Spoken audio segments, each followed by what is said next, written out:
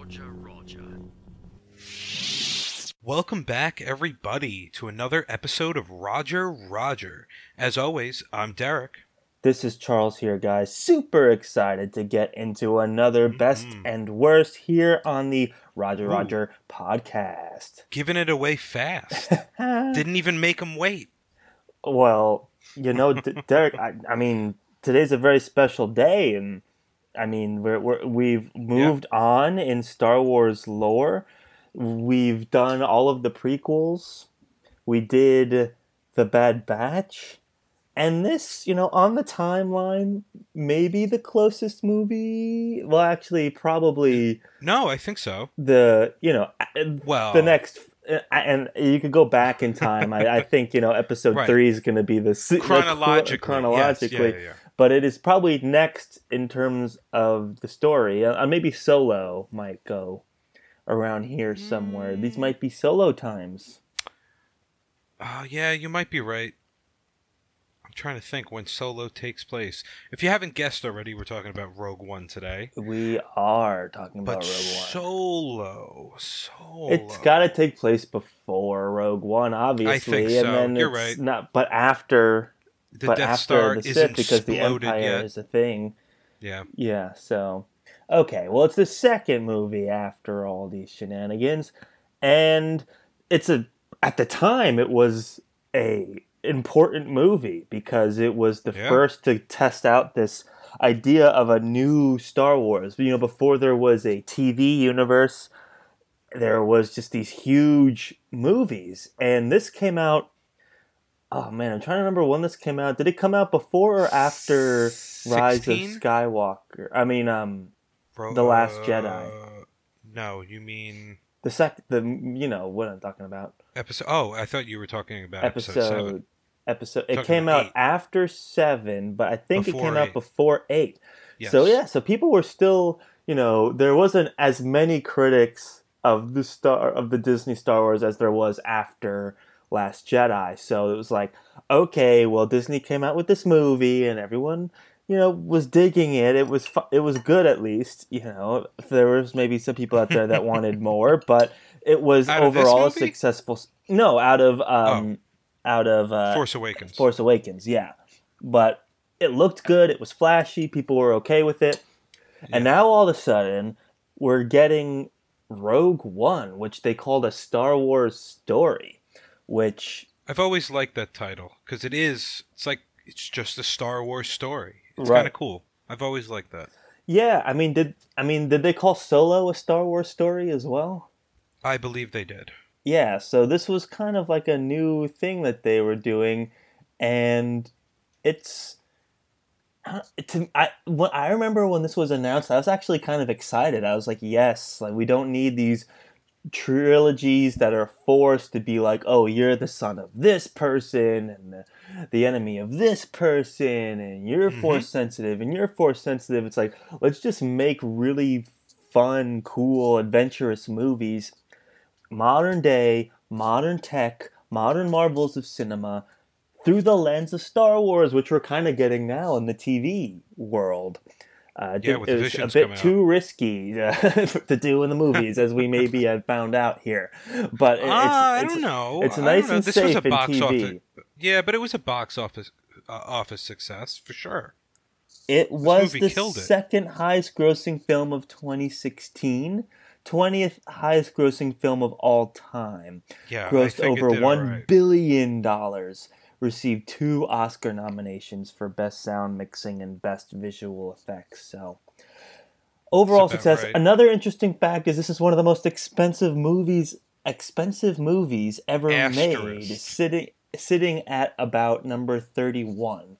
But at the time it was made, that's hardly on the list. At the time it was made, though, it was way higher. It's just now that we've got all these Avengers movies and even all these Star Wars movies, every Star Wars movie that came after it was more expensive than this one.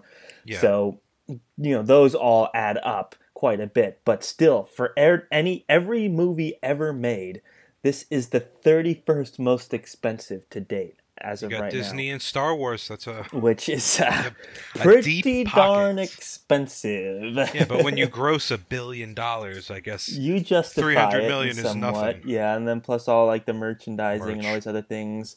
Although I don't really know who's getting the merch for this one. Uh, yeah, just more Star Wars stuff out there. Just keeps it in your mind. Yeah, Jin Orso. I don't know how many Jin Orso action figures are flying off Well, the I feel shelves these like days. I guarantee I haven't looked it up, but I guarantee there's an action figure of her with those like katanas on her back. Hmm. For when she had that on for like 20 minutes, that's it. I I'd get guarantee an there's an action Orson figure. Krennic action figure because I think he's probably my favorite character. Krennic is he's good. I'd get a Krennic action figure for sure. I wouldn't say for sure, but if I saw it on sale, I would get it. If the price was right, you know. Yeah. So yeah, we're talking Rogue One today, guys. We're doing a best and worst. Best and worst. For those of you that aren't familiar, we are going to share 2 to 3 of our favorite things about the movie each, and 2 to 3 of our least favorite things about the movie each. So that'll be Best and somewhere worst. between You got 4 to 6 of our best and worst moments, things, ideas. It's a pretty vague description of what a thing you can list as a best or a worst is here Some on the have Roger been Roger very pod. nebulous in the past. Because, we don't want to say the same thing. There's so many, like, Rogue One, for me, there's obviously plenty of standout things that people would consider best. And I had a harder time coming up with worst, which is, one of the nicest things I could say about this movie. And I have seen it. This would be my 3rd time seeing it. I saw it once in theaters. I saw it once when I was a few years ago. I mean, I just saw it yesterday. So I am all caught up on this movie. I think I've seen it 4 times. Oh, okay, Yeah. okay. And At least, actually. It might be 5. I think I was more excited for this movie than I was, like, some of those, like, main sequel trilogy movies. I just thought, Absolutely. I would agree. because that's what I really wanted, I think, out of episode 7 was just this new creative energy. And, that's what this kind of promised on. And in many cases delivered. We'll get more into it as we talk about the movie. But I don't know, Dirk, are we ready to just get started with our best and worst of Rogue One, a Star Wars story? Absolutely. Let's do it. You want to start or me? You can go first. All right. So let's do a best first. Now, I have a feeling you might jump on board with this conversation because it's the visuals. Oh, yes. yeah. See, I just called it cinematography. That's good. See, mine, I went visuals for a little broader of a reason than that because cinematography is in there. We also have the set design, the fact that I think there was some real model work, the costumes were on point. The look of this movie, everything about it was really, really good. Yeah. And then I didn't even mention the CG. It's some of the better Star Wars CG out there. It holds up. Nothing looks too cheesy. And here's the thing. We'll talk about. Actually, whatever. So even Uncanny Valley Tarkin, I don't think is Uncanny Valley. People say that. Interesting. I think he looks pretty good. He looks like he's from a video game, and it's not like creepy enough that you don't like acknowledge it. It's there, and I've actually watched this with 2 people who didn't notice until I pointed it out. Interesting. So that's just I have take a of lot mine. to say about Tarkin, but we may have to save that for the worst category. Whoa! But for best, all right. Okay. For best though, Wow. I am gonna narrow that in and say cinematography. Like you said, this is an insanely gorgeous movie, and that's something I've continually appreciated more and more about this movie as I've watched it.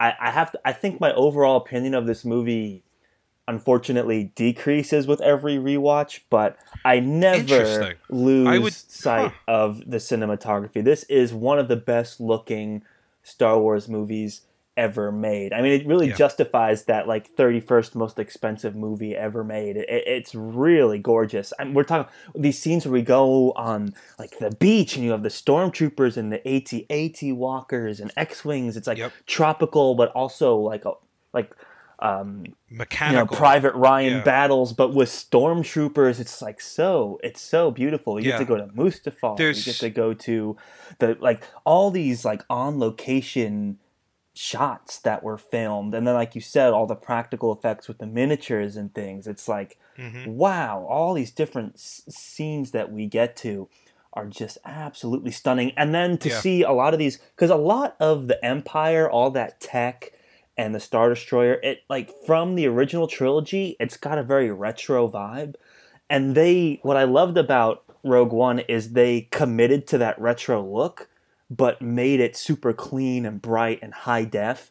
And the combination of the retro and the high def is stunning. It's so good. I was just overall impressed with how excellent this movie looks, and the cinematographer for this movie earned their paycheck 100 times. They should get over. him back, really. No, there are a couple of scenes, like you said, on Scarif. There's some really awesome scenes. One of my favorites is where the AT-AT comes through the fog immediately, and then they all look up. That's really cool. Just the whole, like you said, Saving Private Ryan battle on the beach with the tower Citadel in the background. There's another one on, it's not Jakku. What is it? It's what's the planet with the giants with the statues? It's like deserty. Hold on, Jeddah. It's a moon. Oh, you're talking about where Saw Gerrera lived, right, and where Jeddah. the Will's temple was, and all that. Okay, yep. So I mean, there's one scene where their ship is landing, and it kind of spirals down through like a cave, an open cave, and the cinematography is just, like you said, it's fantastic. But also, I think more set pieces or more landscapes zoomed out.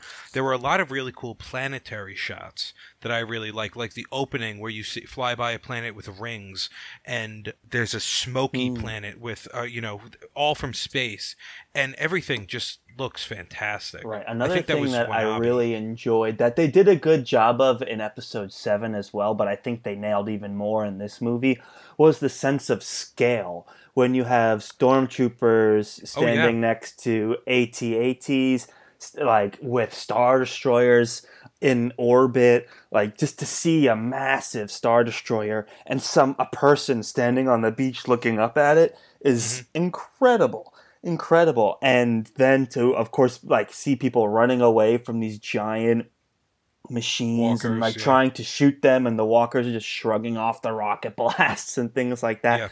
Everything's exploding, everything's shooting, things they just couldn't show or do in the original trilogy that and then you have the prequel trilogy, which relied so heavily on CGI, and then to have this movie mix. That was like you said, a nice mix. Absolutely incredible. Like the first shot of the Death Star, you pan from, I think it's the window, to a Star Destroyer, I think a practical Star Destroyer, up to the Death Star, which was such a cool shot. And there was another really cool shot after the laser hit Jeddah City, and the it wasn't Rogue One, but the Rogue One crew escaped. It follows them for a bit and then focuses a little further up on the Death Star. The camera movements, I know it's not really camera movements, but the digital portrait, I guess, it's fantastic in so many different shots, and it really lends to the feel of the movie, which I think feels very good at most times. Right. It does. It's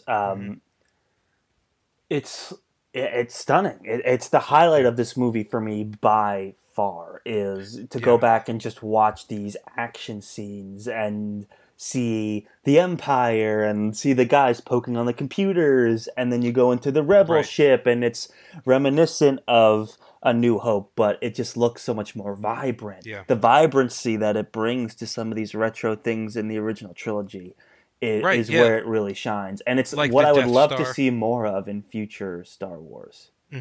Like you said, the Death Star, Yavin 4, all of that stuff, where they're at the council table, everything looks and has that weird retro 70s computer vibe to it, but still now. It looks incredible. And I think that just the sets also are turned up a notch.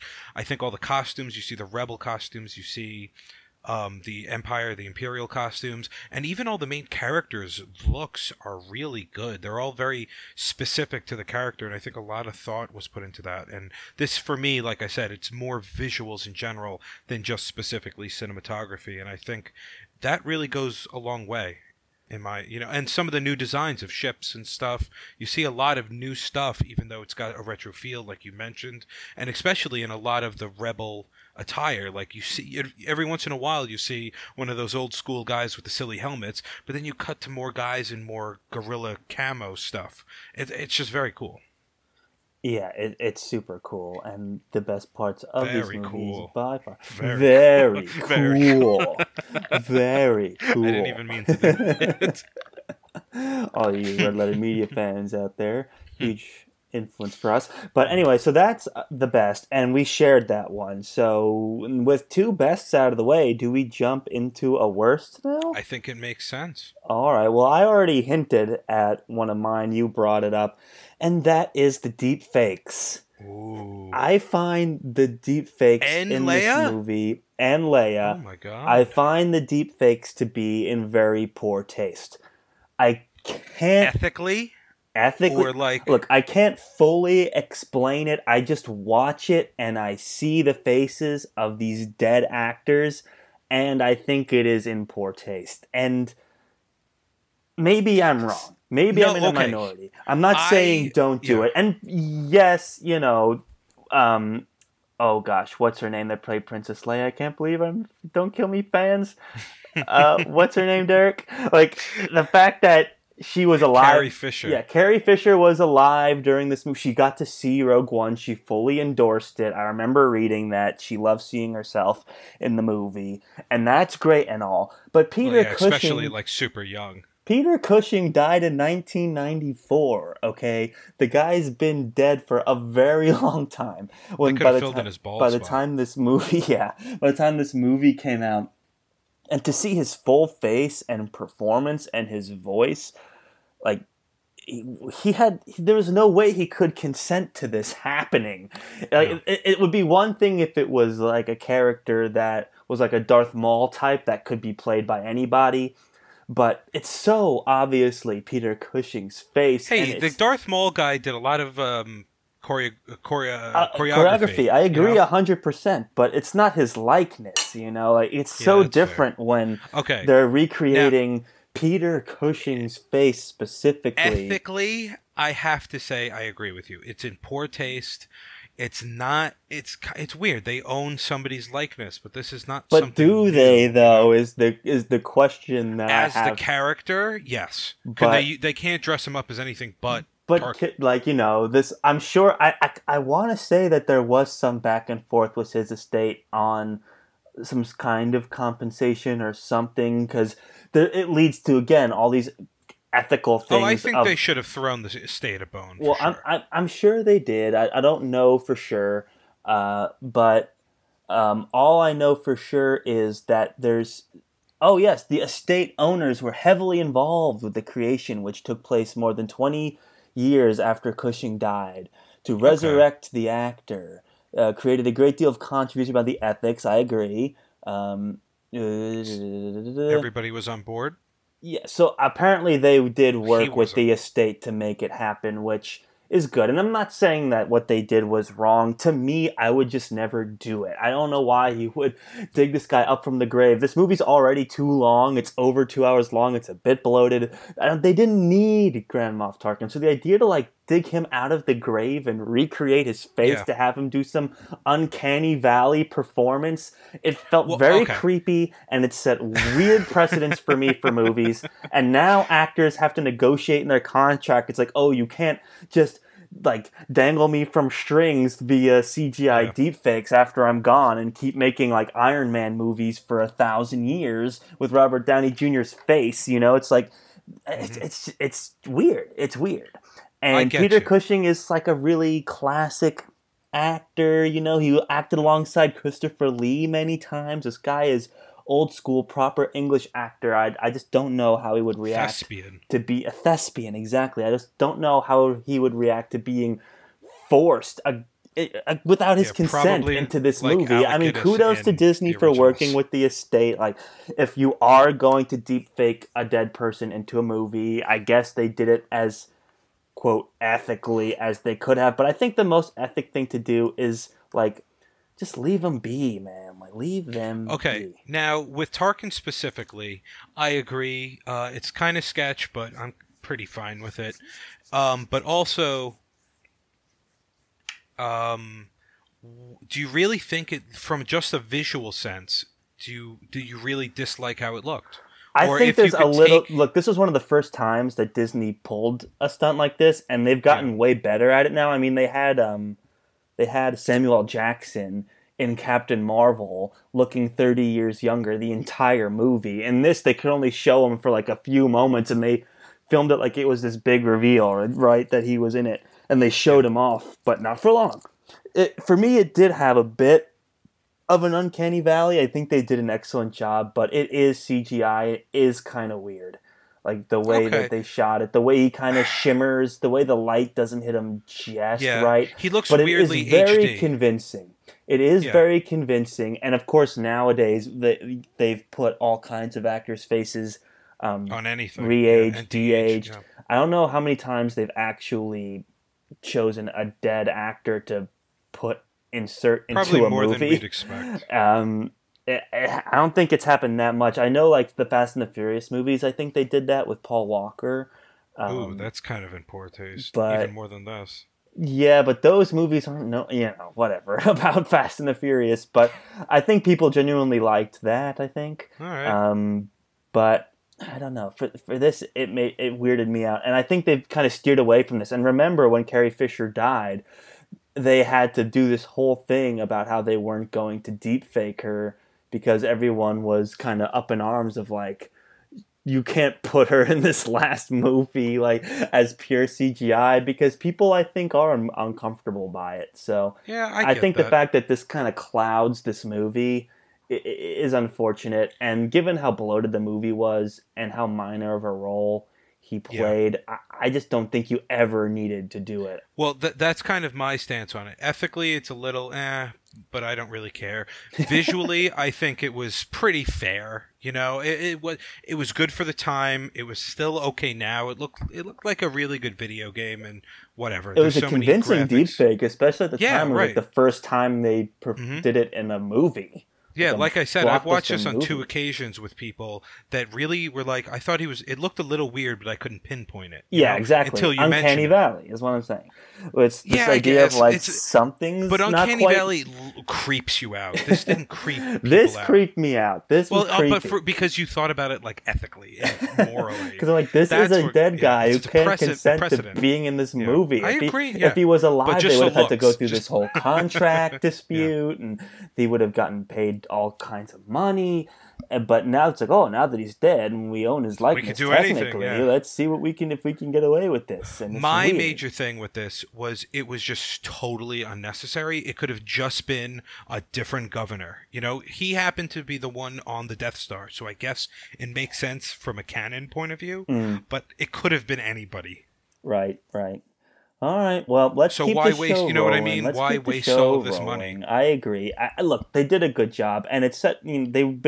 They've done it right now, which is they just use it to change the age of an actor's face, but it's still the actor performing. They haven't. I don't think Disney's done it on someone that has died since Tarkin. I don't think they have. I could be wrong. They'll do it Maybe they again. did some stuff with Leia, but I don't. It's only stuff they needed to. Like, I think they used a lot of what they already shot with her and like edited it in. They didn't like Fair create the character after she died Yeah. and deep faked her in using a different well, actress. Yeah. So your thoughts on Leia? I thought she looks even better than Tarkin. I thought no, I don't know. I thought it was obviously like fake, and it was weird Well, to it see had it. to be fake. She's But- like she was 70 or But something. it's Uncanny Valley still. Again, I was like, this is not necessary. It's kind of weird. With her, it's better though because Carrie Fisher was alive, and like they were able to talk it But out. that's a and that's a Carrie cameo that Fisher actually is endorsed worth it. having. And it was a cameo that was worth having, and it's Right, hard. It's Tarkin not like wasn't. Darth Vader, where again it could be anybody. It had to be Carrie Fisher's face, and I was happy to see her in the movie. I thought it was, clever. It's weird that it comes off of like some incredibly depressing stuff, but I mean, it works, and it is a movie about hope, and I couldn't think of anything more hopeful than seeing Princess Leia get the plans for the Death Star, knowing the iconic scenes that come at the beginning of A New Hope. It's like to see that torch starting to be carried at the end of this movie going into A New Hope was very cool. So I appreciated the sentiment. I was just so distracted by the deep fakes and the ethics around deep fakes. I was like, Disney's going to own people well after they die and will continue to abuse them long after they're dead. And it's they've just been sad. holding on to Mickey for over 100 years or something. Yes, they have Leia changed copyright law 3000. just so they can continue to own Mickey, keep him out of the public domain. They're not paying Scarlett Johansson. Like, anytime there's some innovation, Disney's like, can we not have to pay actors to do this? Like, can we not have to pay actors for streaming revenue? Can we not have to pay actors after they're dead? And we can have the technology to make it seem like they're still alive and acting. So, yeah. Well, everything just basically becomes a cartoon then, So. Well, this isn't a deepfakes episode discussion. This is a best and worst, and we're already pretty deep into episodes, so do you want to share a worst? Quick question. Yeah. Would you rather let's say they did another Star Wars movie with, like, Luke in it. Would you rather a de-aged Mark Hamill, or let's say Mark Hamill's dead, a totally fake... I want a totally new actor playing Luke Skywalker. Totally new. And it can be someone that looks similar, but it's like, let's just have someone new play the role. It's a new era. It's a new show or movie or whatever. Like, we don't need to bring Mark Hamill in and descale him. No, do a new character then. Do a new character even better. Yes, and once Mark Hamill dies, which hopefully never happens, but if it does, why resurrect his corpse to make Mandalorian season 30 when we can just put a new actor in the role, give him a blonde wig, put him in a black tunic, and send him out there? I think it's fine. If I want to see Luke, I want to see Luke. I don't want to, but if I want to see somebody new and doing a whole different story, I do think that's even better. But every once in a while, I don't think there would have been any problem with casting someone else to be Tarkin that looked like the guy. That also is something that could have been done too. I know. I'm not saying that's the right thing to do, but my thing was like, cut it out. Like, he doesn't need to be in there. This movie's too long as it is, at like 2 hours and 15 minutes. Just cut him out. But that's just me. But I have nothing against casting lookalike actors, even if it's obviously not the same person. It's like, that's a more tasteful thing to do than to try and resurrect someone pixel for pixel. That's just me, though. It's fair. But all right, what are we on? Do you want to do a worst, or did we overlap and you want to do a best now? Oh no, I could do it. I forgot what we were on. It was my first worst. Yeah. Okay, so I hate to always do this. I think a lot of my worsts over the course of the best and worst episodes is dialogue. Oh, yeah. I have a significant issue with the dialogue in this movie. One of my worst was just the screenplay. Yeah. Horrible. So bad. It becomes more and more noticeable as I watch the movie. So, like, you want to smush these together? Yeah, we'll smush these together. So I'll have another one. Another one that I had that I wasn't going to actually do is a lot of the movie feels disjointed in nature and theme. Well, they totally reshot it. They had extensive reshoots for this movie. Oh, see, I didn't remember when the trailer came out and then the movie came out and none of the trailer scenes were in the movie. No, I don't. This movie is famous for going through expensive and extensive reshoots. Okay, because I could tell. Then I just felt it. It was weird at times. Sometimes the movie flowed really well and scenes felt really natural. But other times you're like, what? This is just odd. And it kind of takes you out of it for a bit. Yeah. And a lot of the dialogue just seems like it was placed in there for quips. Yeah. And you know, I wrote a bunch down because, you know, when they're talking naturally, a lot of the times it's good. And there are even some good scenes, like on, I think, the flight to Edo, where they're being like, what are they saying? Like they're not Ray. Jin is like, hey, I saw the plans. You got to believe me, and everyone's like, I believe, and they're like, they're not going to believe you. That was a good scene with good dialogue. But then there's that one specifically. There's a bad one in a plane also coming back, that when they're all yelling, and Jin says something like, "You went to go kill my father," and hold on, I have the quote somewhere. I have a lot of notes. I know. The whole time I watched this movie, and I think like I really liked the movie the first time I watched it, and then the second time I watched it, once I was used to the stunning visuals and Vader and all of that, and now I'm paying more attention to the dialogue. I'm like, this dialogue is actually kind of bad. And now that I've seen it for a third time, I'm like, oh, this dialogue is actually terrible. This is not how people would talk in the world.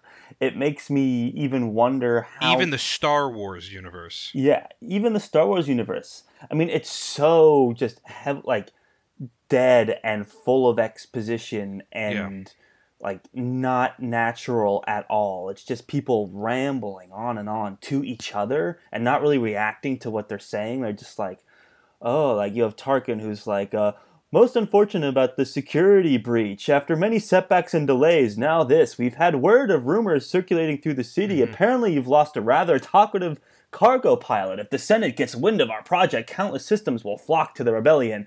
And then Krennic says, I will not fail. It's like, what?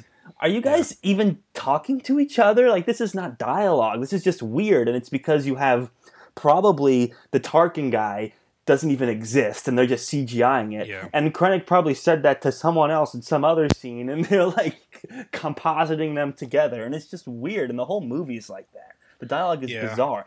And so many times they said, your father was an Imperial science officer. It's like, what? Maybe Imperial science officer? Who talks like that? Yeah, they thought people would forget.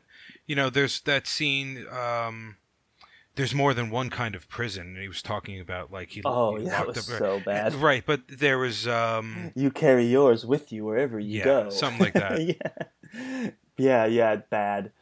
Like, platitudes and so platitudes is a good one. I don't need luck, I have you.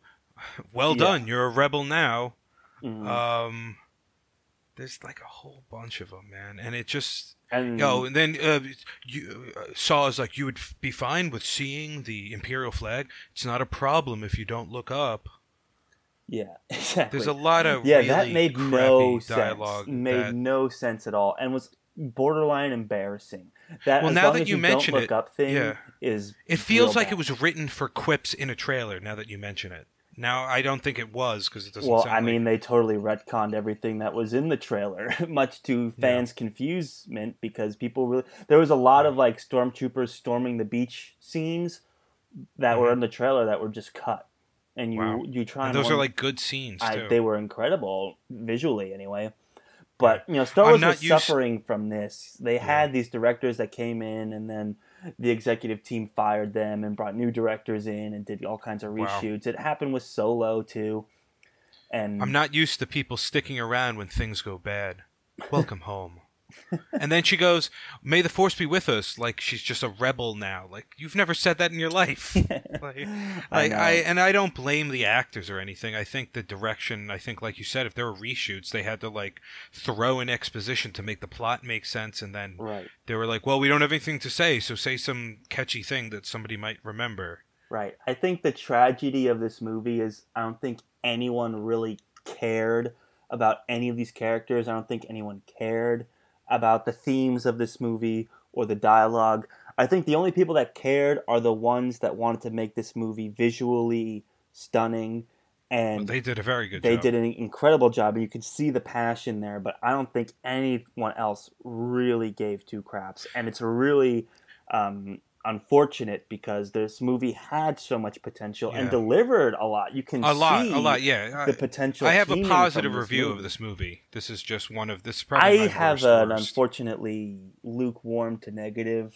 Oh, I like this movie despite its flaws. I definitely like it. All the character arcs are bad. There's no character. And the screenplay is horrible. It makes no sense. And then like they did poor what's his face dirty, Saw Gerrera dirty, when he's just like, oh, I'm giving up, like I'm not running anymore. Well, he wasn't going to make it to the ship. That's fine. There was He no couldn't make way it to he the could ship. his hobbling butt to the ship. Not a chance. They would have all died if they waited for him, and he knew it. Oh, give me a break. See, I think Krennic cared. I think he had a very good performance. It was over the top. Oh, and Krennic, hammy, I think, was awesome. He was one. Krennic and the robot. What's the robot's K2. name? K2SO. Yeah. Those two performances were very, very good. And actually, the voice actor of K2SO, for all you Firefly fans out there, he played like a similar comic relief character. Have you seen Firefly?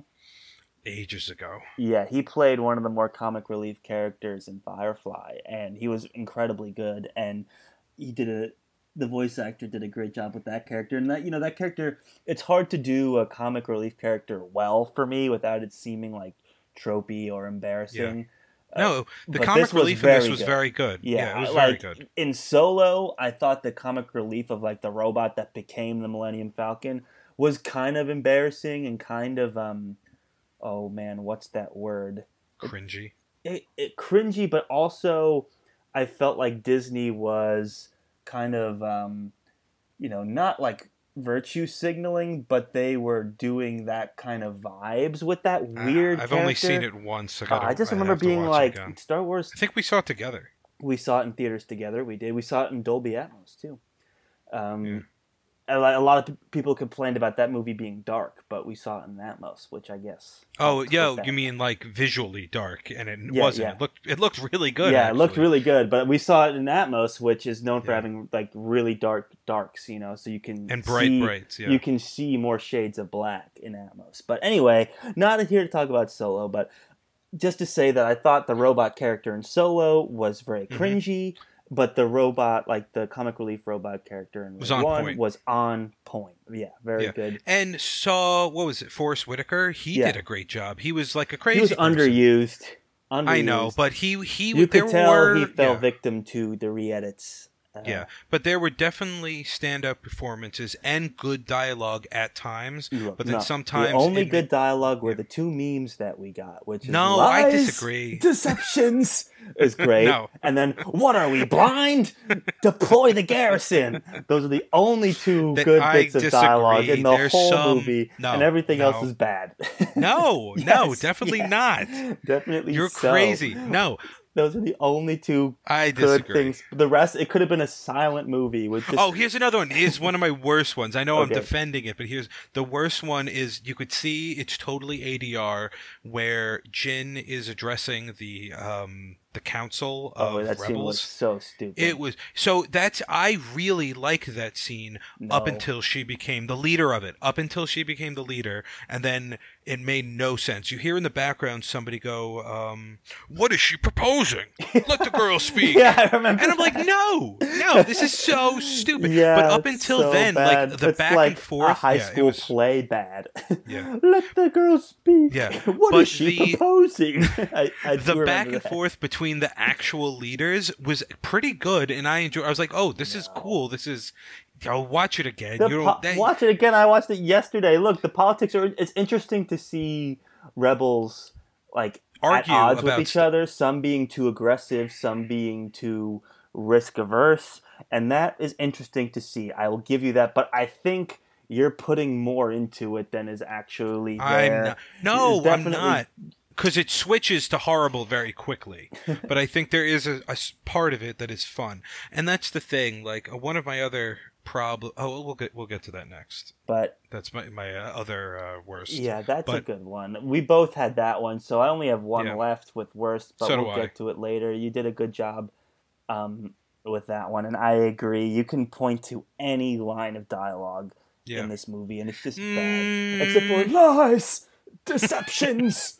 Which, Forrest Whitaker earned his paycheck. They did not pay him enough to say that. And then, like, what are we, blind? I love that. Don't let your aspirations choke you. Oh, that's lame. That was so... Like they gave Darth Vader a pun. It's really... I know, it's pretty stupid. lame. So stupid. Like, And they did him. I know they did the suit like that on purpose, but like they could have turned up. I was okay with the suit. They should have made it look more like the episode 3 suit. You know, it was a little hokey, and I know that was kind of on purpose, but I didn't love it. The lights weren't even flashing. Right, I know it, but I'm fine with. I loved seeing the retro look in like that a was too vibrant, retro. modern It looked. thing. His helmet was like plastic. I liked it, just like I liked All Puppet right. Yoda in the sequel movies as well. Well, I like Puppet Yoda. I would agree with that, but I don't know. I think that's different, and that's more. Yeah. Yeah, so exactly. So- And then I could go into how all these character arcs are unresolved and stupid and there's like shoehorned. not even character but- arcs. That may be a conversation for another day. Like Jyn Erso's arc is just embarrassing. Cassian Andor's arc is Well, it doesn't make any sense. It it- flips crazily. it It's like makes no sense at all. But Yeah. you know what? Let's just all chalk that up to screenplay, and that is a worst that we Yeah. both share. I think it's time to talk about more positives for this movie. And the positive I want to make sure we say is obviously Darth Vader. Darth Vader, Okay. for me, is a best. The end interesting. Vader, just seeing Vader kick butt in the modern Like day ridiculously. like, yeah. was worth the price of admission to see that movie in theaters. That Yeah, scene hands down. alone I agree. was worth the price of admission. It was so cool to see him just wrecking a bunch of people, because in the original trilogy, it's like he's clunky, he can't do anything. You don't see the danger that he really Yeah. wields. The good part is he sticks to that style, though. Yes. He still they walks did an clunky. incredible His swing, job yeah, bringing it's him great. into the To modern life, age. really. Yeah. Every creative decision they made from a visual Visually. standpoint was knocked out of the park, including Vader, which could have so easily gone some wrong way. But they understood really the feels like limitations of the Darth Vader character back in the day and brought that into his mannerisms and fighting style and stuff when Yeah. they could show him off in the modern day. And there's just something about the way they carried that over and the things they chose to keep and the things they chose to modernize that makes it look like totally bought in and honest and believable and true to the original trilogy, while also being like, man, I want to see more Vader. Can we get a Vader show or movie, please, so we can see more of Vader just being absolutely just wrecking things? Because we need to understand exactly how far ahead Vader is in terms of power from everyone else in the galaxy. I think that's such an important thing to get a perspective on. And it's just these ridiculously moments, cool. Like, it looks great. Helps with that, and it just looks gorgeous. Like when that red lightsaber turns on, and it's all like foggy in there, and you just know how screwed all these rebel troopers are. Yeah, the retro sirens going on. It's great. Like the saber going through the guy through the door, and you see the perspective of the door, and you're like, oh damn! Like Vader's killing these people, like slaughtering them. And part of it was a little hokey, but I really like the help us. Yeah, help. But you know, it works. Like how stark of a thing is that from the beginning of A New Hope, where he just walks through the door and is like looking around and can barely even like move his shoulders. He's just kind of like, and he's like kicking a body. Like it's hard to imagine that seconds before that he was like throwing people around with the Force and dodging all the bullets with his lightsaber. Getting to see him in his like hydration tank was cool. Getting to see him in Mustafar was cool. I loved all of those moments, and I wish we got more of it. It is a little silly that he lives in a lava palace, but you know what? I'm in. If you're going all in, I go all in. Yeah. Well, I get it from like a lore. He wants to remember that place gives him rage and anger, and I'm sure he picked that for a canon reason. Yeah, it's something to do with the wills, right? Like you know, I think there's a lot to it. There's but he's got a lava fortress. If anybody would, it's Darth Vader. Cool. So and I like in. seeing him in the water tank, and his little minion like comes in, and he's all kind of freaky looking. Get some Imperial guards hanging around too. No, that looks fantastic. So that kind of works into I'm not sure. It kind of works into both of my bests, but I'll do one of them. I was going to actually save this one for last, Okay. but I'll throw it in with this one. So I think the entire ending is the best. Is one of my bests. Up until I think it was right after they stopped talking on the talking. Of course, I didn't even mean to do that. Right after they stopped talking on the satellite tower. Yeah. Like they sent it, and they were like, "All right, now let's go." And then Jin is like trying to go like kick his dead body, Krennic's dead body, and he's like, "No, no." I'm like, no one would do that. And so after that, I think the movie becomes just like the best it is the entire time. Oh, there's pretty much Definitely. there's pretty much no talking. There's a lot of That really helps. scenic shots. You have the Darth Vader thing. You have some not Admiral Akbar, but you have a bunch of getting the plans, movement. There's a lot of action. It's really hectic. There's a score over it, very melancholy. You get the laser, more stuff on the beach. It's just watching the last like 15 minutes of the movie is like a pleasure. It really is. Yeah, I totally agree. The last sequence, like even like the battle stuff, like where that cutoff you described is where it's definitely the best. But even like the 20 minutes before that of all the battle scenes on the beach, I love those too. And Yeah. it's by I agree, far for sure. the best part of the movie for sure. And I'm just gonna say my last best because it links so well with this. And my last best, which may seem kind of ironic, but ironic, I guess, is the sheer hopelessness achieved in this movie. The amount of hopelessness that you feel in these ending sequences before you get to Princess Leia is incredibly heavy, and they went for it also, which I was that's part also of why very ending for impressed me. with. It's like, are we going to kill off all of our main characters? Yes, Oh my this God, is we something are. Star Wars you would have never seen Star Wars do. Yeah. You'd never see Disney do. Take the leap of having all of these characters with some like pretty A-list talent and killing every single one. Forrest Whitaker, Mad Mikkelsen, Ben Mendelsohn, flippin' Eat Man. You kill them all. You kill the Everyone. comic relief. You kill your main female lead. It's like, wow.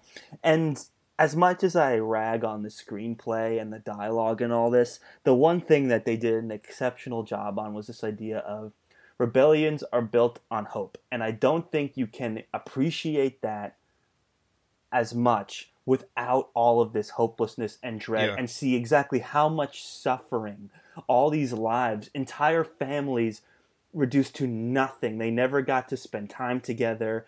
They never got to live old lives. They never got to live the lives they wanted. It's just all gone just so that the plans to the Death Star can be handed off. Not even guaranteeing that just would ever a little amount to floppy anything. disk. Yeah. But it's just the amount of lives They died lost. not even knowing that somebody picked up the signal. Right, Vader could have intercepted it right away. Like the signal could have never even made it. They could have been like like the computers maybe could have need to be restarted, like any sort of thing could have possibly gone wrong. But just the amount of sacrifice and hopelessness. And also what I love to see here is exactly how much it takes to fight the Empire and the resources that the Empire fight the good fight, has to fight That's the that little guy. fight. They did a very successful job of communicating all of that, and it brings new context into the original trilogy, which is all this movie really set out to do, and they nailed it. So for that, I give them incredible props. So this whole idea of hope, the whole idea of this movie is to make us feel as hopeless as possible. So when we get to A New Hope, we get to appreciate it even more than we did before, knowing how much it cost just to get to that moment. And then exactly what odds they are up against, too. Really That was, incredible.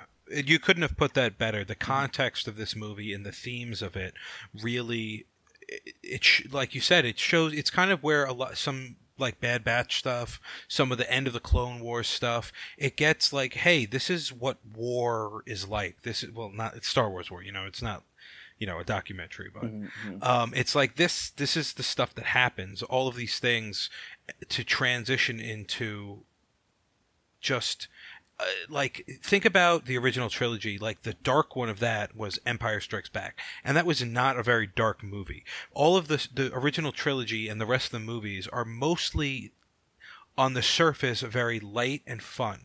Some of the themes of the prequels are much darker, but on the surface everything is very light. And this movie is like, hey, this is the stuff that you don't usually see because you're palling around with Luke and Leia and Han, and bad stuff happens to them, but nothing this bad.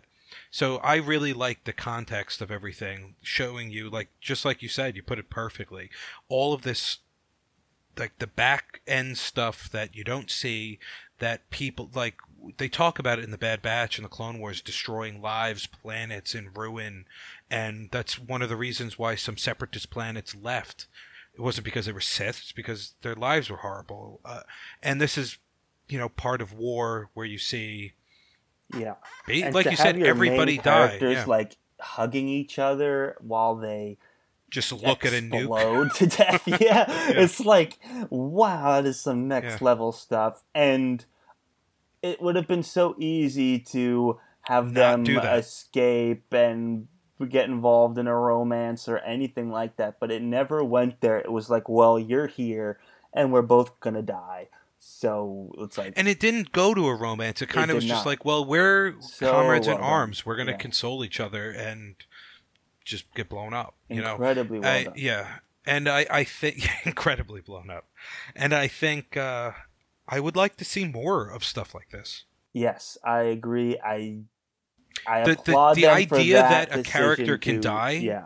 You and never even think when, like, die. You have the Mon Calamari guy being like, may the force be with you, Rogue One, like, knowing that they are all, like, it's like, you're dead, guys. I think the end of this movie also, like, it gave you the feels. Like, you wouldn't, like, I think maybe because it went there. Yeah, the Jin Galen conversation when he's dying a little bit, but I think that was just because it was like a father-daughter thing. It was, like, how do you not feel something? Even if I didn't care about that at all. Cold-hearted Charles. Charles. Like, of course he's gonna die, and like, yeah, but it makes you feel. It's like his daughter. It's like, I don't know.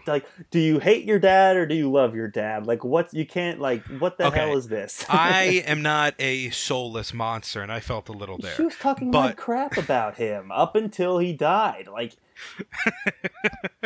right, but that's what I'm saying. When they're actually together, that goes away. But I felt a little. I'm not saying it was written. They're together for like 2 seconds, and he's dying in her arms. It's like the most melodramatic thing you could possibly construct. No, the end of the movie was the most melodramatic thing that you could find. It's like, but it was done better. It's so good to see you for the last time. You're like, he literally went, like, died in like a dramatic, like, bad Shakespeare way. It was like, give me a break. Well, look at Krennic. He was just bad Shakespeare all over the place. But and that's just all to say my last good, which is the hopelessness. Hopelessness achieved. This movie is depressing as hell, and but it leaves you with a glimmer of hope. I applaud Disney for going. Exactly. It makes the hope that much more valued and that much more appreciated and gives it that much newer perspective, because, like I said, rebellions are built on hope. So let's drag you through the gauntlet of all this hopelessness so that you just know what it takes to earn that new hope title. You see one little glimmer, and that gives you the power and the will to take another step, which is, I think, what they were kind of saying. I think this movie was executed poorly, but the theme and context is really good. Like, there was the that theme scene of where hope. All the other themes the theme miserably. of hope. Like, that little speech she gave, where like, we'll make it to the beach and we'll take one more step and one more step. Like, that relates to all of this. Something. Right, it was almost something. I'm saying it was executed poorly, but the hope theme going through it, where it's like, hey, we do this, it's horrible, everybody hates their lives, it sucks.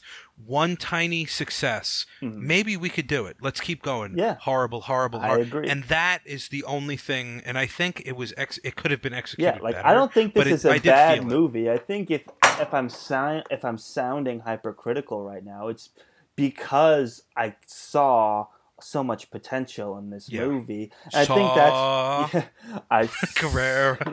I mean, had the most talk about squandered potential. Saw Gerrera Lies, so much potential. Deceptions every day. What was it? Wasn't More Kalima. lies. What was the I love how he says the monster. Oh, I don't even have. Kalima. Kalima. And it's not because that's Indiana Jones. Kalima. Kalima. Yeah. Kalima. That's the Han Solo connection, but Yeah. But yeah, don't get me going on all that stuff. He would have snuck onto my best if only he was in there more and didn't just randomly get written off and all these other weird. If he didn't feel like shoehorned into the movie, he would have been a top 3 best for sure. But yeah. And the only reason you'd make a top best is for the memes alone. Just because, like, he looks crazy, he talks crazy, that he says the crazy things. He goes all in on the crazy, and I love it. Oh yeah, I loved it too. Truth and lies, so much. More lies every day. Kalima knows it all. He will make you go mad. Yeah. The side effect, unfortunately, one may lose their mind. That's well done. That is well done. That's the best impression I think I've ever heard you do. Ever. And I'm horrible at all impressions. I love that one. Well I got a good Saw done. Gerrera. It's the only thing I could do. And like only a handful of people will actually do one. You know, Saw Gerrera is the one. The unfortunate side effect is that one tends to lose one's mind. Poor, like, I couldn't tell you the names of any of these characters. Bor Gullet, the Bor Gullet tentacles. Yeah, Jin. I don't know her name. Galen, not Poe. Tuso. Not Poe. Not Poe is Andor. Not Calrissian. Urso. What the hell's his first name? No. Oh my God! There's it's Andor. Is his last. Andor. Cassian Andor. Cassian Andor. Not Mr. Not Poe. Yeah. I don't know either of the Force guys. I do. Tuso. Yeah. These names stink. Well, I really did like the Guardian stuff. They were really. I like them quite a bit. This is awkward. You don't like them? My third and final worst is actually the one Chirrut Imwe, the blind guy. God. Oh, he's one of my worst. God. You're insane. You're a crazy person. He's my third for my worst. Why? Just because he had a couple of too many snippets? Well, first of all, he falls so deep into these weird Asian tropes that it makes it's just I find his character to be very, very uninspired and just bad. And this whole like I'm with the Force and I'm one with the Force and the Force is with me, and repeating that over and over again and being blind and being like doing crazy martial arts and like walking through. He was Force sensitive, Charles. It's weird. It's weird. No, and he's Force sensitive. That they cast an Asian guy to do it is also weird. And that's the other thing. This guy is Ip Man. Have you ever seen the Ip Man movies? Yes, it was an homage to that. He is it was good in those movies. And then you're like, wow, he's going to be in this movie? And then they just made him some weird stereotype guy in this movie that didn't do anything and resulted in nothing. I don't know if that's stereotyping. They may as well not have written him. He was a waste of space, unfortunately. I disagree. I love the actor and I see the potential. They tried to bring in the wills and kyber crystals and the temples and all these other things, which I'm a big fan of. And I'm all about it. Like the Guardians of the Wills, I'm very interested. But it was just super like uninspired and bland. I think that's a crappy worst. You think that's a bad way worse. Look, I don't know. I agree with a bunch of the stuff you're saying, but to go to it's one of your top 3 worsts. I don't have a lot of worsts. Like the dialogue and the deepfakes are really my only 2 genuine worsts, and there's just a bunch of other stuff that I have gripes with. And I think the reason I put this is because I had so much hope for this actor, Donnie Yen, and this character, that to just see it be this bland, like stereotypical trope of a character that you could have easily just written out of the movie. And he got a bunch of those stupid one-liners. Yeah, and they were. But I don't like this guy. I think that was screenplay problem, though. I chalk up. honestly think they didn't know what to do with him and just wrote the most generic thing they could think of. Is I don't think they wanted to put any but more I thought like the into it back than and that. forth between the two guys. And I like don't. that's one of the things. That's the things like that's the prison you carry in your mind wherever you go. Like that's Yeah, what well, he that- was reduced down to, saying stupid Yeah, I crap like that guess. the whole movie. And you're like, this is so sad because the idea of being a guardian of the wills is so cool, and like the fact Yeah. that you got Ip Man to play this guy. I is also a always thought it was huge deal. IP Man. I didn't know it was Eep. Ip Man. I thought it was IP. Ip Man.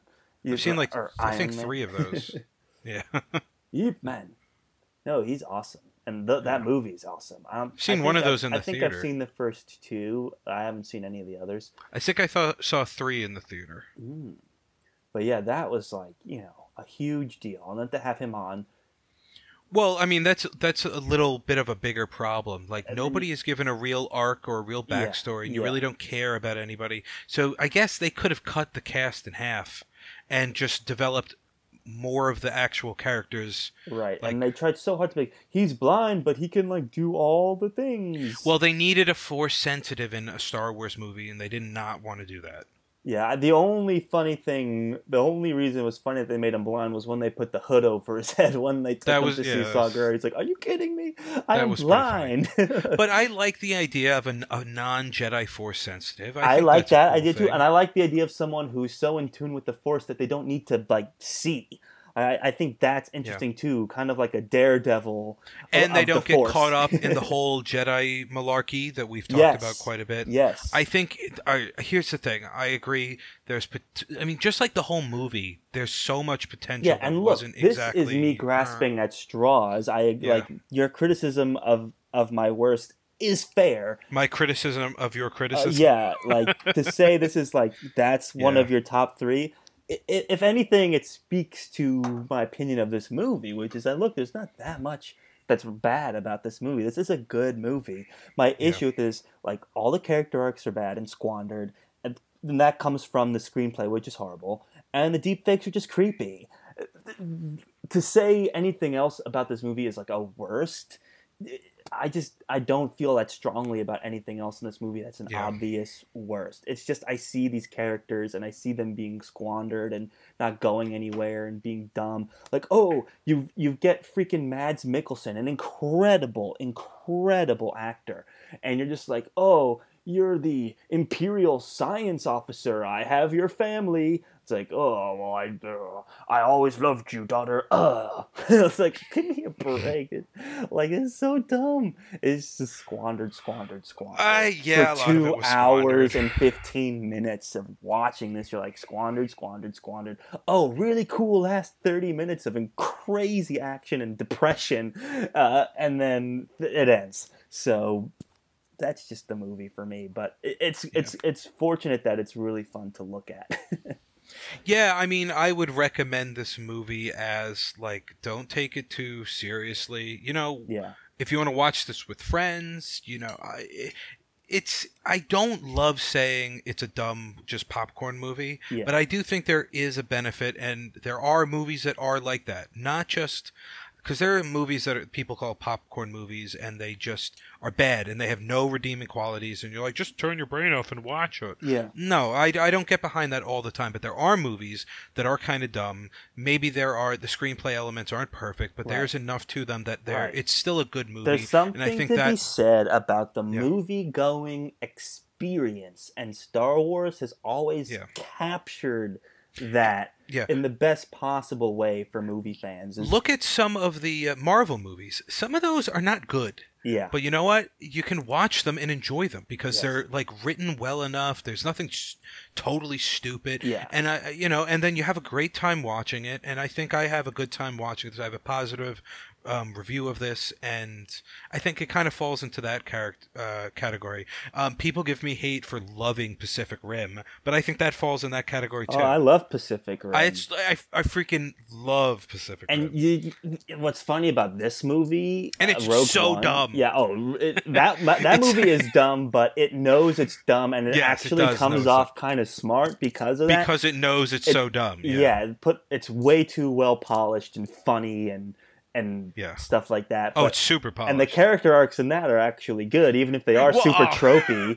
I've they're at always least said that if honest. Pacific Rim was the first movie you ever saw, it would blow your mind because it has all the tropes, it has all the cliches, Yeah. and you're like, oh my god, he was sick. I think if Rogue One was willing to embrace more of that side of itself, the characters would have done a lot better. But whatever. Yeah.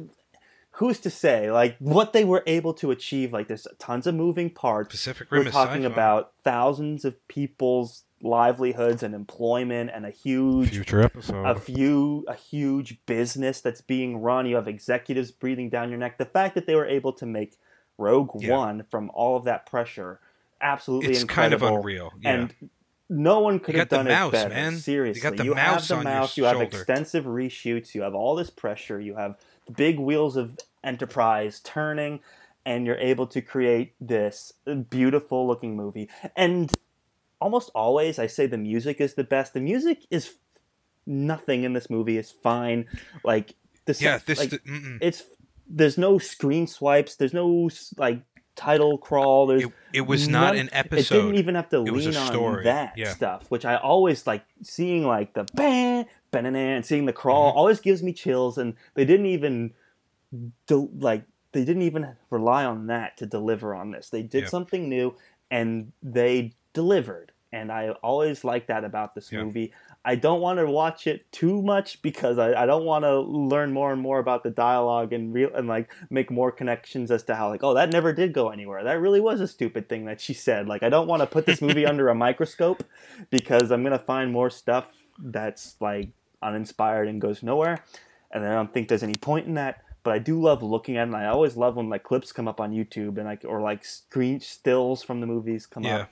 Like, they always look great. I would love some of these, like, as a wallpaper. Oh, not yeah. You know, some of the planet. Is probably visually the best looking movie. I do love the way The Last Jedi looks also. That's a beautiful looking movie, too. It doesn't look as good as this. But this movie captures a lot of the vintage nature of the original and just trilogy, cool sci-fi, cool. Like, I just love like Star seeing Wars space. The mechanics inside the Death Star. You know, like the grid kind of graphs with the red trajectory that looks super 80s, but somehow I said like, that earlier. Just is super vibrant. Like, I just love that. So and you're like, they have all this stuff, but this is like they don't even have an LCD screen. Right. I know. But you're right. The sound design was pretty good, and the score was underwhelming. Yeah. But it wasn't a Star Wars episode; it was a Star Wars story, and I think that was a cool choice to make instead of just shoehorning music in to make you feel something. They actually didn't do that, which is a good move. Too much of the traditional, as the guys in Red Letter Media would say, it broke new ground. ATST. Oh god, we'll leave that at that. Well, I mean, now that we're on the topic, what do you think about the fan service? I think it was tastefully done in this. I think at some point it's a bit indulgent, like they resurrected so many of these weird characters for no reason. But I mean, why make this movie if you're not going to do that? I think this whole movie hinges on the fact that it's an immediate prequel to A New Hope. So if you're not going to have a lot of these characters, what's the point? And I do like the mention of kyber crystals and the wills. And I'm talking. That's like plot stuff. Like, did we know that the Death Star was powered by kyber crystals before this movie? If you were like super lore heavy, yes. Was that like canon before this? I believe it was because, I think so. I'm not 100% sure, but I don't think that broke new ground, as one would say. But I'm talking, like I'm under a very similar opinion about the fan service as you. None of it was cringy, which I really liked. It was kind of, you could cut out some for time, like Tarkin, the Cantina guys. Yeah. Stuff like that, but it was done tastefully. Nothing made you go, oh, they did that. And, people enjoyed it, but you could have cut at some time. The movie was too long. They definitely should have cut it down to an hour and a half. There's no need for any of that stuff in the beginning, honestly.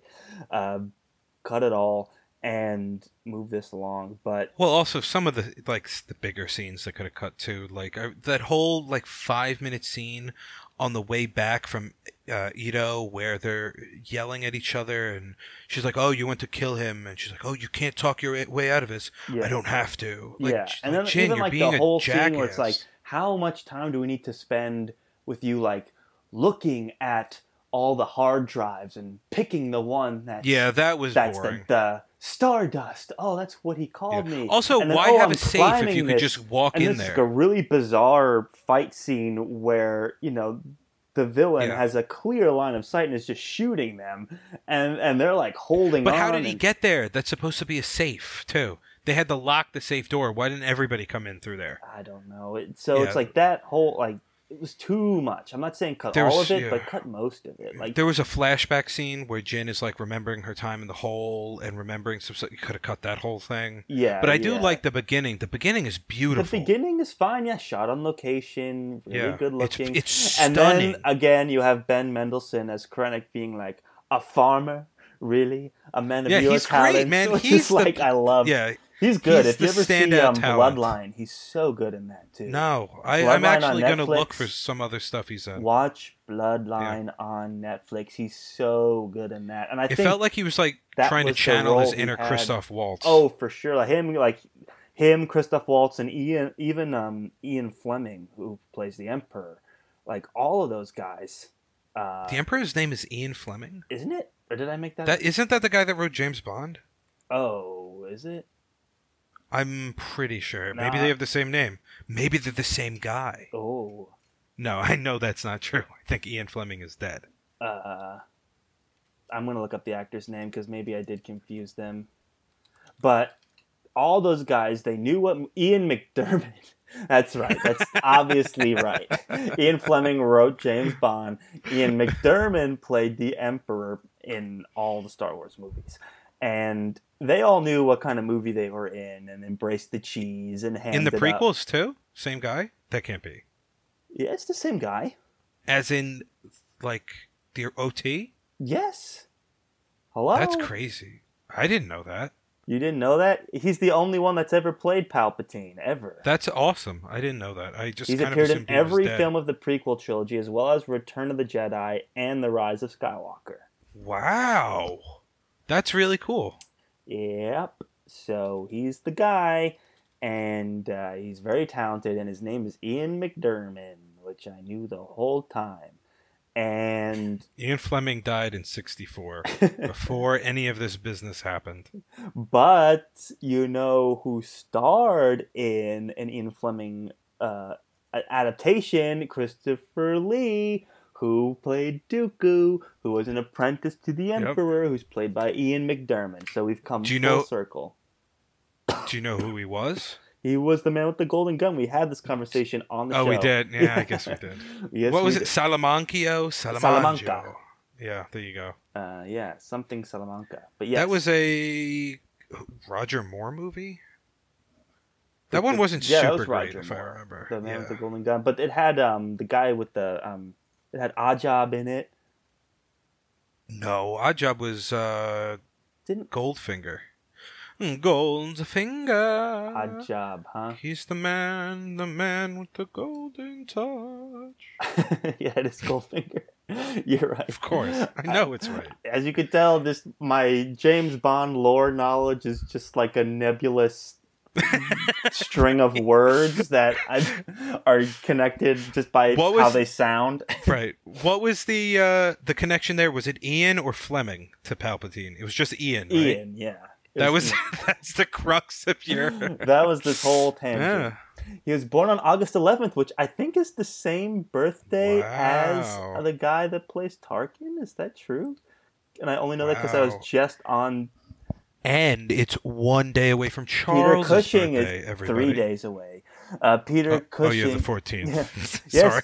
Yes, Peter Cushing and Ian McDiarmid have the same birthday, many years apart, but... No. I'm sorry. Ian McDiarmid Peter Cushing died on Ian McDiarmid's birthday, August 11th. Wow. That's what it was. Peter Cushing was born on May 26th, but he died on August 11th, 1994. And August 11th is Ian McDiarmid's birthday. So there you go. Coincidence? And yeah, he was born in 1944. I think So not. for his what is that? His 50th birthday, uh, Yep. Moff Tarkin dies. Interesting. Suspicious. It's very suspicious. Very Ian suspicious. Fleming died of a heart attack.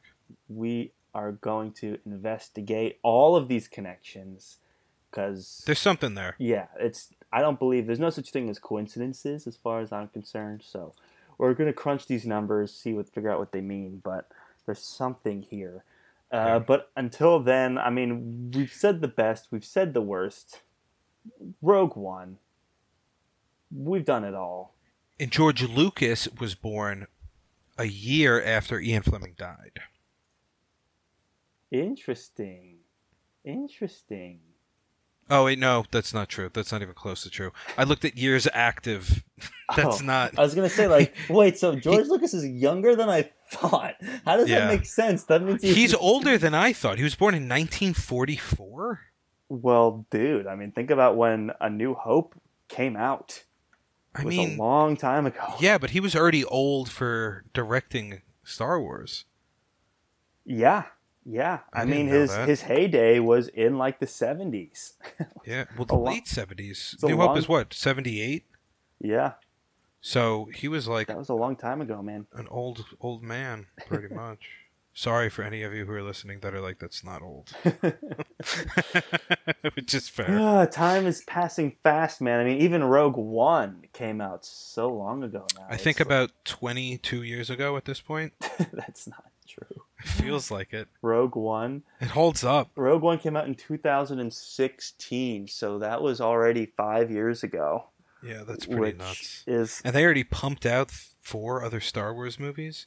That may have been a poor choice. Well, they've kind of put the kibosh on Star Wars movies. Like, we have no idea what's coming next for Star Wars movies. And, I think Disney rolled the dice with Rogue One and Solo, and I think they had to go through tons of reshoots for both movies. And I just think But did they? They did. Like, I feel like it would have been good. They fired the directors for Solo and reshot that movie the whole ended movie. up being bad. They reshot the whole movie. Right, but I feel like Rogue One's original story, I want the Snyder cut of Rogue One.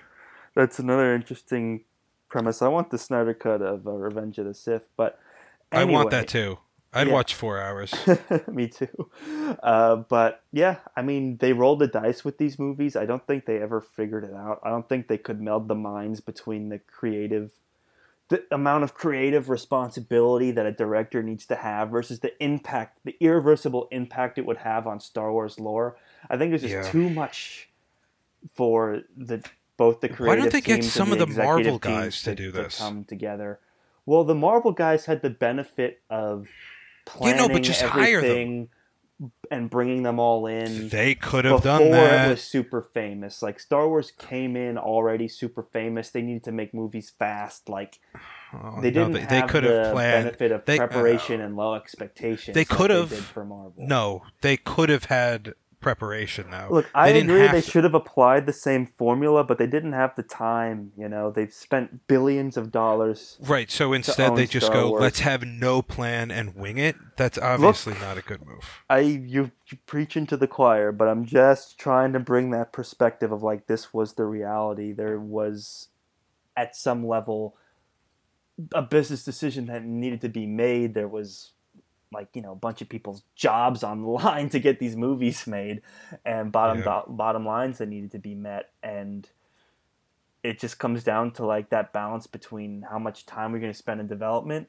versus how much money are we going to burn. And Rogue One did a very impressive money for the job. next 100 years. They could have. Rogue One did. Rogue One did a great job. And George Lucas worked on Jurassic Park's post-production? I did not, but it makes sense. I mean, him and Spielberg are buddy, and they always compare notes and things like that. And so it doesn't surprise me at all that he was involved. And it just goes to show you that, like, with the right visionary minds behind a Star Wars story, there's so much potential there. And I think as we go into stuff like Visions, where it's no lore, no holds barred kind of material, we're going to get some really creative and exciting stuff. And I hope to one day see Star Wars return to the big screen with that kind of mentality in mind. this need to deliver on this Yeah. trilogy that somehow relates to the Skywalkers. Like, let's put all that behind us and enter these new stories and I have see a where it good. goes. I have a hope for. Speaking of hope, Ooh. for the next set of movies because I think they'll actually take time to plan and figure Yes, something out that's well, really good. The Star 'Cause Wars universe They're is killing it built with on hope. TV, you know. So I think they've really taken that to heart with TV, and they've put creative energy behind these stories and distanced themselves from lore somewhat. I mean, they're embracing it, like with Bad Batch. We've seen that embracing of lore, but through the lens of totally new characters in a story that is not going to affect the Skywalker saga at all. So that is where it really counts. So I think they finally hit that stride after 5 years of making the movies and figuring out like what worked, what didn't work, why some of the fans are extra critical, and how to deliver more on like responding to their criticisms. And I think they're working it out now through TV. And now that the TV has proven to be so successful, I hope once movies become a thing again, we can get a new Star Wars movie in the works. I hope we don't have to wait like 10 years to see a Star Wars movie. I don't think it's will. already been a handful of years, so that's fine. No rush, but I hope we see one soon, and I hope they don't feel the pressure to make You know what I am not looking forward to? Apparently Indiana Jones 5 is a thing. Oh, forget it. Indiana Jones. And that's coming out in 2002. Harrison Ford. 2022. Right? I don't know. He's going to be over 80 years old.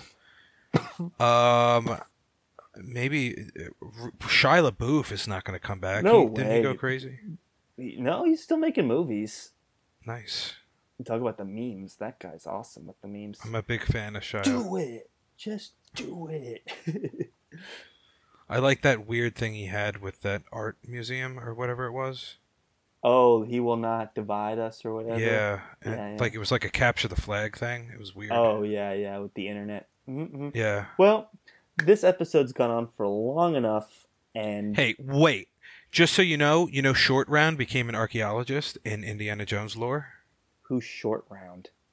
The guy in, the little kid in Temple of Doom. Oh, yeah, with the baseball cap. Yep. Okay, Mr. Jones, Mr. Jones, yeah.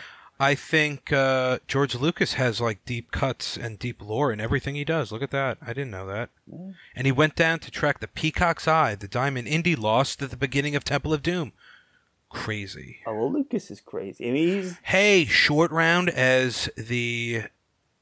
I would watch that if he was Indiana the Jones, star. like a Stephen Yuen type guy. Yeah, that would be cool. Role. That would be cool. All right, I'm back on board. And Indy could cameo in it. Yeah. Harrison Ford needs to be in like 5 minutes, look at the camera and disdain. Just like in, The Force Awakens, where he's just like, I want my be in paycheck. it, look at the camera with disdain and then leave. Exactly. Oh, he must be on some kind of contract where he has to say yes. I don't think so. For Indiana Jones, there's no way he has a contract to appear in 2022 as an 80-something-year-old man. Doesn't he is so cranky all the time. I think he negotiated a new thing and is going to cash a fat paycheck, but I don't think this was an obligation of his. I'm just surprised he said yes. He doesn't need any money. This is the guy that made that movie with a CGI dog right after Star Wars. He'll do anything. He'll do anything if you pay him other than his like good movies, I don't know much of his acting. He's got an interesting filmography for sure. Yeah, he'll cash a paycheck when needed. He's got no qualms about that. He's not one of these guys who's like, oh, I'm going to go back and do like art house indie films, make an Oscar but I run. just feel like he's like, I'll do whatever. I'm going to follow the things. money. Well, yeah, I mean, he doesn't have to like what he's doing, but he'll follow the money. Like he'll be in Ender's Game, where it's like he could barely care less that he was in Ender's Game. Yeah. But those kinds. It was a good book, though. Yeah, interesting movie enough. It was fascinating to see Harrison Ford. Well, I love him as Han and Indy. He kills it. He rocks it. I know. When he has the... You're not going to acknowledge my I know? Oh, that's pretty good. Thank you. But we got to stop, man. This is it, guys. Why? Nobody's listening. Everybody's gone by now. Are we blind? Deploy the finale. Deploy the outro music. Deception. Every day, more lies. Yeah, guys, at Roger Pod. God, we've been Let us talking know so long. your best and worst. But you know what? If this was Rogue One, we'd still have like another 50 minutes to go. So let that sink in about how long that movie was. That movie should be done right around like wrapping up. Like Vader should be kicking butt right now. That's a little short because it's a good hour 25, and then it's going to go on for like 5 more minutes. We were talking before this, yeah. That movie could have been an hour and a half to an hour 45. Clean. Under 2 hours. Easy. Hour 45. I'd give you. Easy. But who knows? They probably would have had to cut out Forrest Whitaker's whole thing. I would have been mad. Which would have been a huge loss. I would have been furious. Because I guess now the prequel memes, they acknowledge Rogue One as a prequel, right? I would go with it. Yeah, I think so. I think that's on the agenda. I have to remember, because there was a whole thing about if Rogue One qualified for prequel memes. I think it just logically, Solo does too. They're prequels. They are.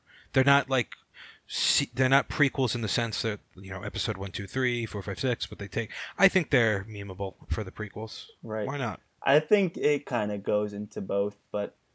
And plus, I think in a couple of years, I'll watch this and be like, what the heck? And listen to the dialogue and kind of enjoy it.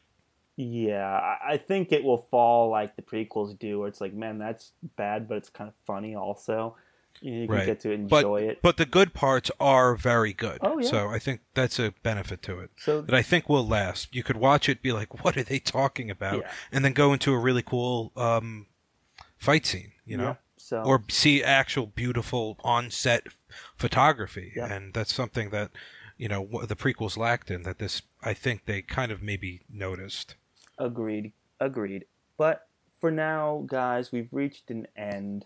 Rogue One, great movie, lots of good stuff going on. Always room for improvements, of course. As Star Wars fans, we wouldn't be Star Wars fans if we weren't going to criticize something and act like they could have done better in something, even though it was a miracle that this is even a comprehensive movie, let alone good. But we're going to critique I think it our criticism, anyway. we were fair. And if you agree, guys, let us know your bests, let us know your worsts for Rogue One, a Star Wars story. That's over on Roger Pod on Twitter and Instagram. And Derek, is there anything else that we have to say before we wrap it up? I don't think so. I think we nailed it, Charles. I think we nailed it indeed. Thanks for listening, guys, and I'll see you on the next one. See you next time. Goodbye.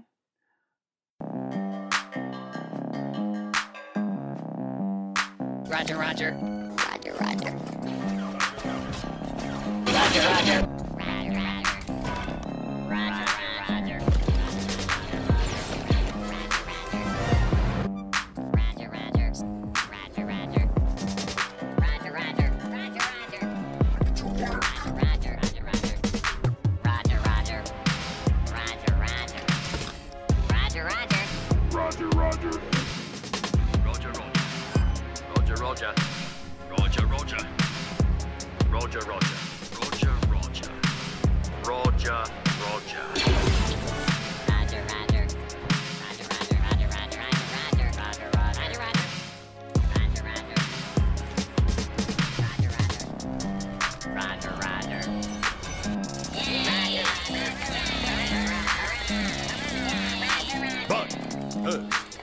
We need 2 volunteers.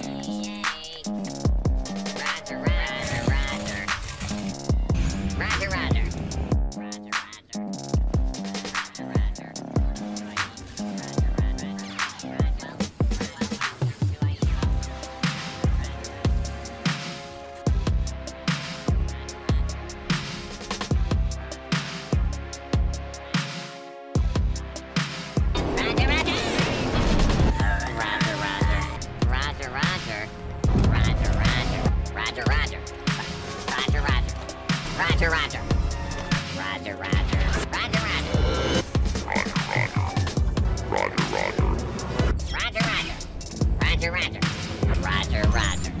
Roger, Roger. Roger, Roger. Roger, Roger. Roger, Roger. Roger, Roger. Roger, Roger. Roger, Roger. Roger, Roger. Roger, Roger. Drop him.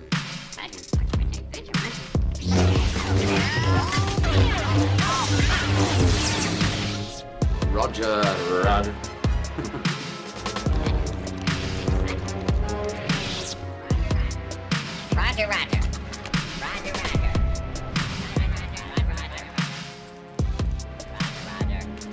Roger, Roger. Roger, Roger. Wait, who's Roger?